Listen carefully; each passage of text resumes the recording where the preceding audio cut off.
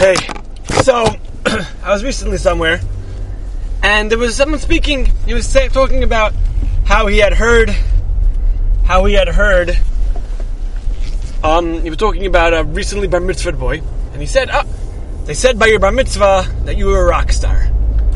And this person went on to proceed to explain why, from his youth, why this kid's awesome and gavaldik, but he doesn't want to be a rock star. Rock stars are not people that we want to be like, so he's not a rock star, he's a gavaldik bacher, etc.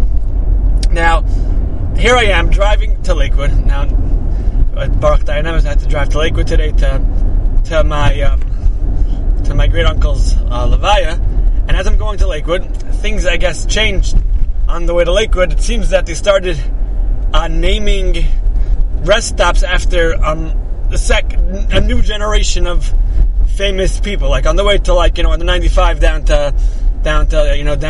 south, you have after presidents and after famous Civil War nurses and who else, whatever.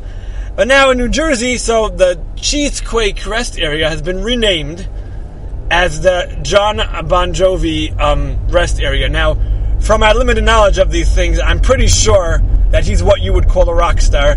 And now, you can correct me if I'm wrong, but I'm pretty sure also that he's a rock star that you would not want to be like as a frum Jew. Now, of course, I'm sure there's some people, I don't know exactly which ones are the chashuva, rock stars, and which ones are the not ones, and I'm sure there's people who say, they get their music and not their tumma, whatever. I don't know. I find that, but I wouldn't consider someone like that as my hero. It just reminds me. It makes me think of when you make a siyum, so we say anu mashkim and behem mashkim, anu rotzim behem rotzim, anu rotzim l'chayim, abba behem rotzim l'shachas. Right? What we're striving for is different things. So, what's considered chashuv in the Goyish world is Bon Jovi. Okay, the next one was a little better. Judy Blume. I think she's I don't know about her as a person, but her stories were, innocent children books. I think he wrote Super Fudge, maybe. Now, it was just interesting how it was just. I was very surprised to see a rest area named after him. But what made me start to think, and I was already thinking along these lines of this story, and we're going to connect it to the parsha. But it's interesting on the power a person could accomplish. So my great uncle, who I was able to know for about 38 years, because I'm 38, so I guess when I was a baby I didn't know who he was. He was a very close talmid of Reb David Feinstein, and they were talking a lot by the levaya about how he as far as I know, he never spoke lashon hara. Like, it was noticeable, and I remember that as well. But what I always remember about him, besides the stam familiar things, and it was always a certain story. It was how when he spoke, he talked to you in a quiet voice, and you talked, and he said, but when he spoke, it was like a whole different person. He was presenting, and he always had something really good to say. And I remember when he spoke it was a cousin's bar mitzvah. He told about how when he first started as a public school teacher, at the end of that first year, he received a letter from his principal, I think it was, about how well he did. It was a whole list of accomplishments and everything. And he went through this speech, this letter, attributing all his success to a certain guy, a certain 6'3" student of his in the 8th grade, who basically was the head of a gang, and everyone was scared of him. And for some reason, he decided that my great uncle was someone who he's going to protect and he's going to have his back. And throughout the year, he went through a number of issues a number of successes that were attributed to him, and he said it's all because of this kid. This kid backed him up in a significant way and enabled him to teach successfully. And could very well be, he said, that was the reason why he successfully had his career. And he wasn't only a prep school teacher. He was an English principal of Nova Minsk and other places. And he said it could very well be because of this kid. So he asked this kid. He said, why did you protect me this whole year? So he says, my father or my mother or his mother, I don't remember who he said, worked for a Hasidic guy,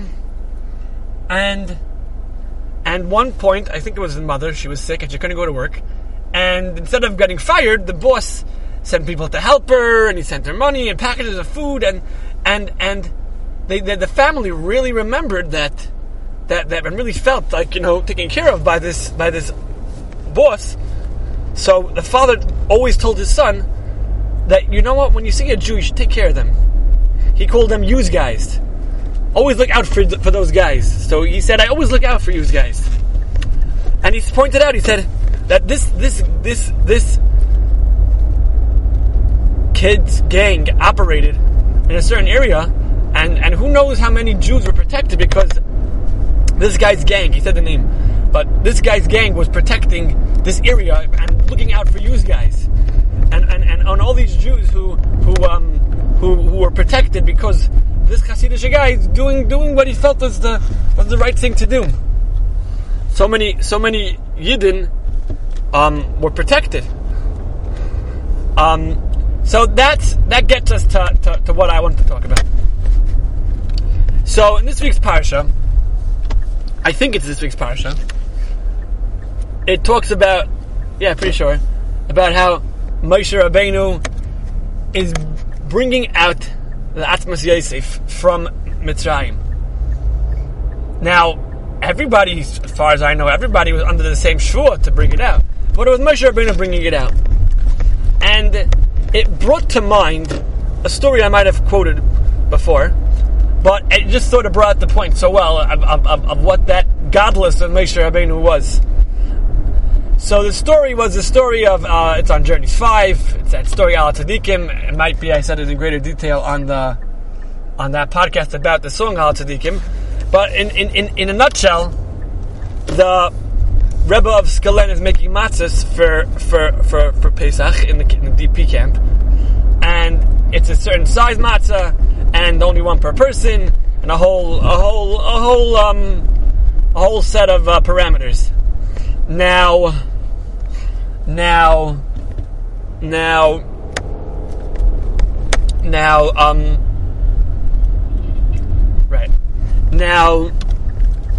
at some point, the Vizhitz Rebbe's son comes over to him and says, "My father requested 3 matzahs," and the Skalen Rebbe is not sure what to do. Should he give him? Should he not give him? He decides to give him the 3 matzahs, and fine.